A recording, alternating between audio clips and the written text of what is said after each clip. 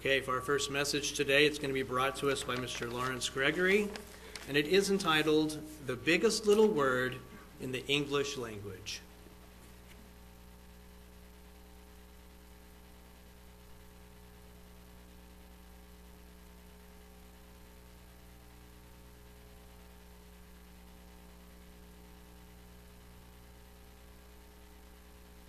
As Ken said, the title of the message today is "The Biggest Little Word in the English Language." If you know what that is, hold up your hand. Okay, a few that have not held up their hand.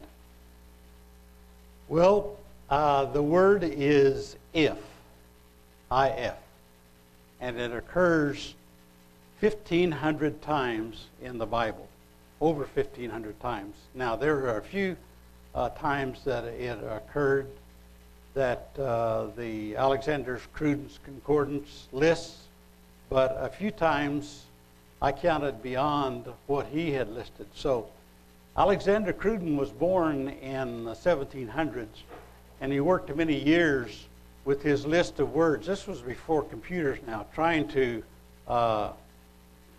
enumerate all of the words that occurred in the Bible.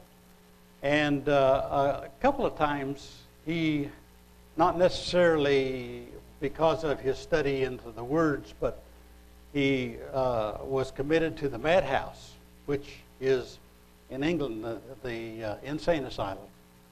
And he lived there a few years, and then he got out, and his marriages and his studies that occupied the research for Cruden's Concordance occurred over many years. And then he died in the 1700s. So we owe a lot to Alexander Cruden.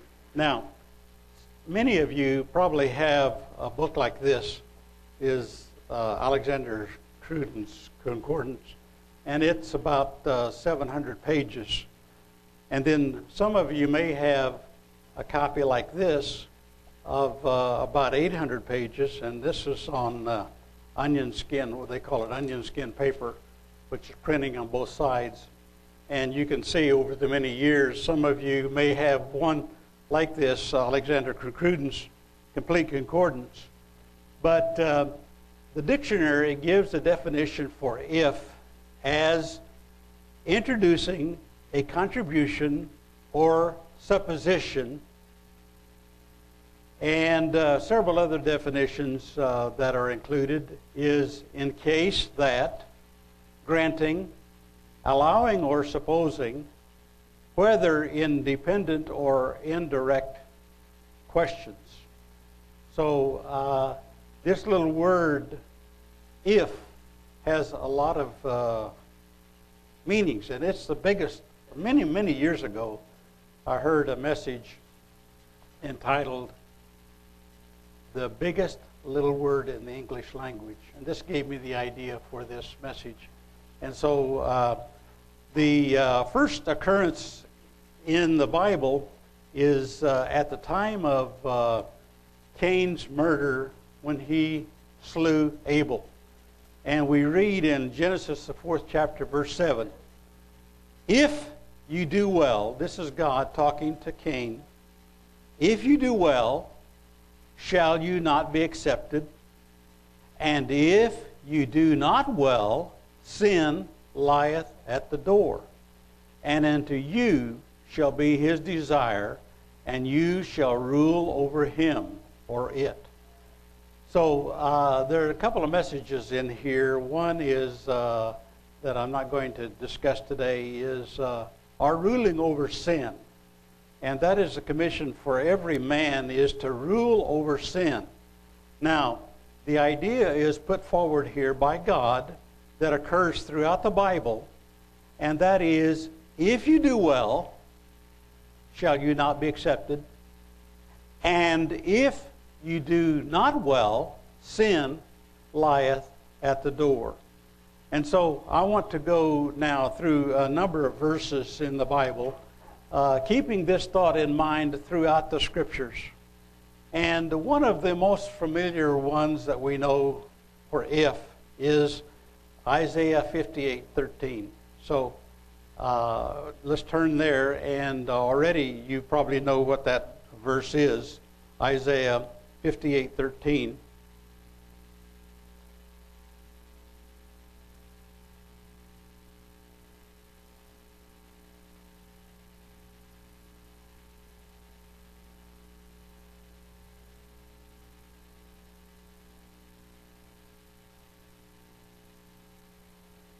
Says this: if you turn away your foot from the Sabbath, from doing your pleasure on my holy day, and call the Sabbath a delight, the holy of the Lord, honoring him, and shall honor him, not doing your own ways, nor finding your own pleasure, nor speaking your own words, then shall you delight yourself in the Lord, and I will cause you to ride upon the high places of the earth, and feed you with the heritage of Jacob your father, for the mouth of the Lord has spoken it.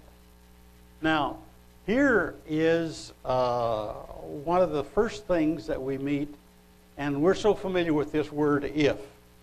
If we call the Sabbath a delight. So, first thing, it's not a gruesome, morbid day, the end of the week, that we give up everything and go to church. But it's a day we honor God. It's a day of pleasure. It's a day of happiness. It's a day of joy.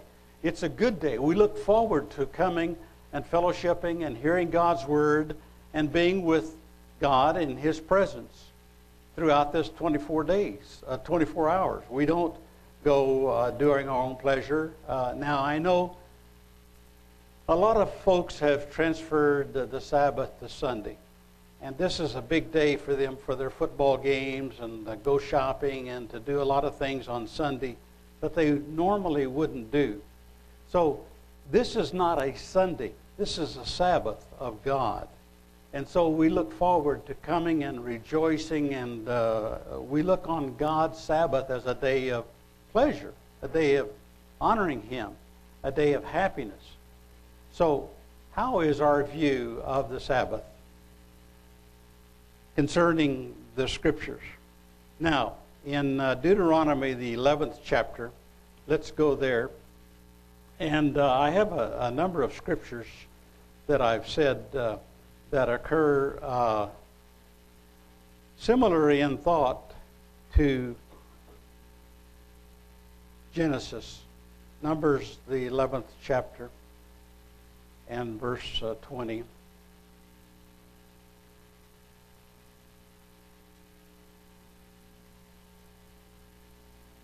26 through 28.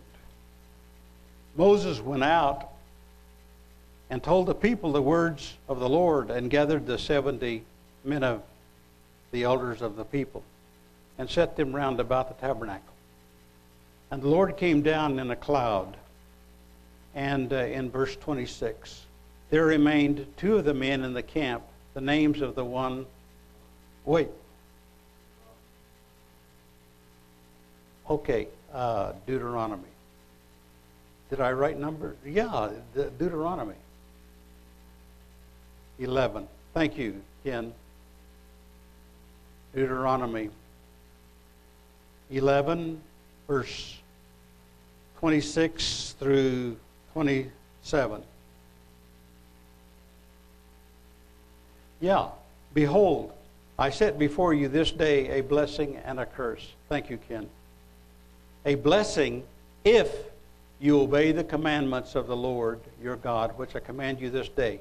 And a curse if you will not obey the commandments of the Lord your God, but turn aside out of the way which I commanded you this day, to go after other gods which you have not known. And so God gave them a choice. If they kept his commandments, they would be a blessing come to them. If not, there would be a curse come to them. And so we know in Deuteronomy, the blessings and cursing chapters of Deuteronomy 12 and on. 1 Samuel 12th chapter.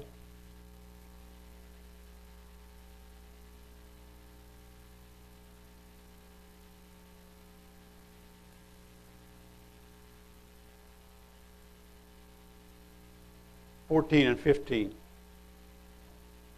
If you will fear the Lord and serve him and obey his voice and not rebel against the commandment of the Lord, then shall both you and also the king that reigneth over you continue following the Lord your God.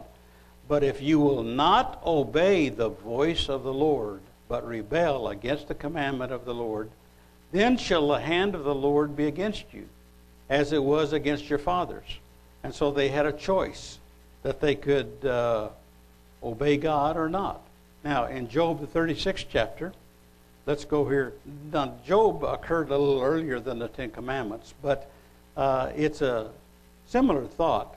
And we want to go to Job 36, verse 11. If they obey and serve him, they shall spend their days in prosperity and their years in pleasures. But if they obey not, they shall perish by the sword, and they shall die without knowledge. And so God gave them a choice.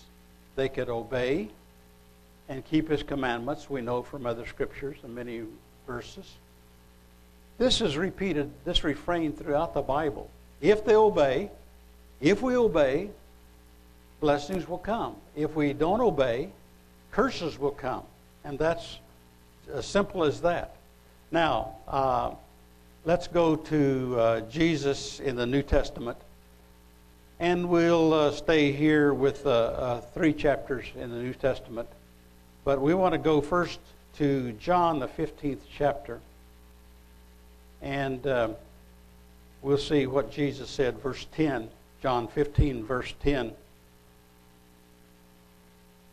If you keep my commandments, you shall abide in my love, as I have kept my Father's commandments, and abide in his love.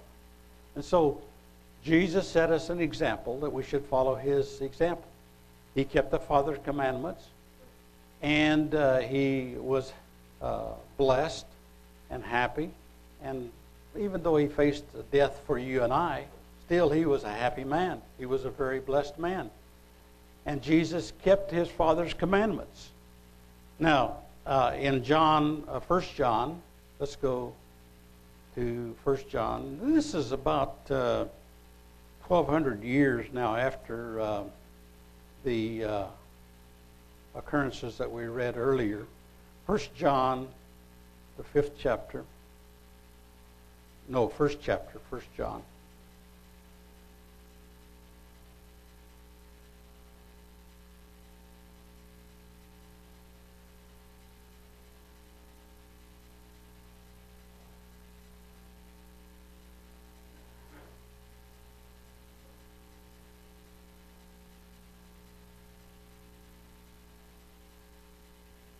If we say that we have fellowship with him and walk in darkness, we lie and do not the truth. But if we walk in the light as he is in the light, we have fellowship one with another, and the blood of Jesus Christ, his Son, cleanses us from all sin. If we say that we have no sin, we deceive ourselves, and the truth is not in us. If we confess our sins, he is faithful and just to forgive us our sins and to cleanse us from all unrighteousness. If we say that we have not sinned, we make him a liar, and his word is not in us. So we have a choice. We can say, if God, I've sinned, please forgive me, and he will do it.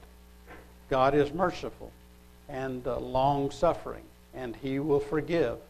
And abundantly he will pour out his blessings on us, even though we have sinned. But if we say, well, I've not sinned in that, and I know I made a mistake, but I did wrong, and but it wasn't a sin, God will not forgive us.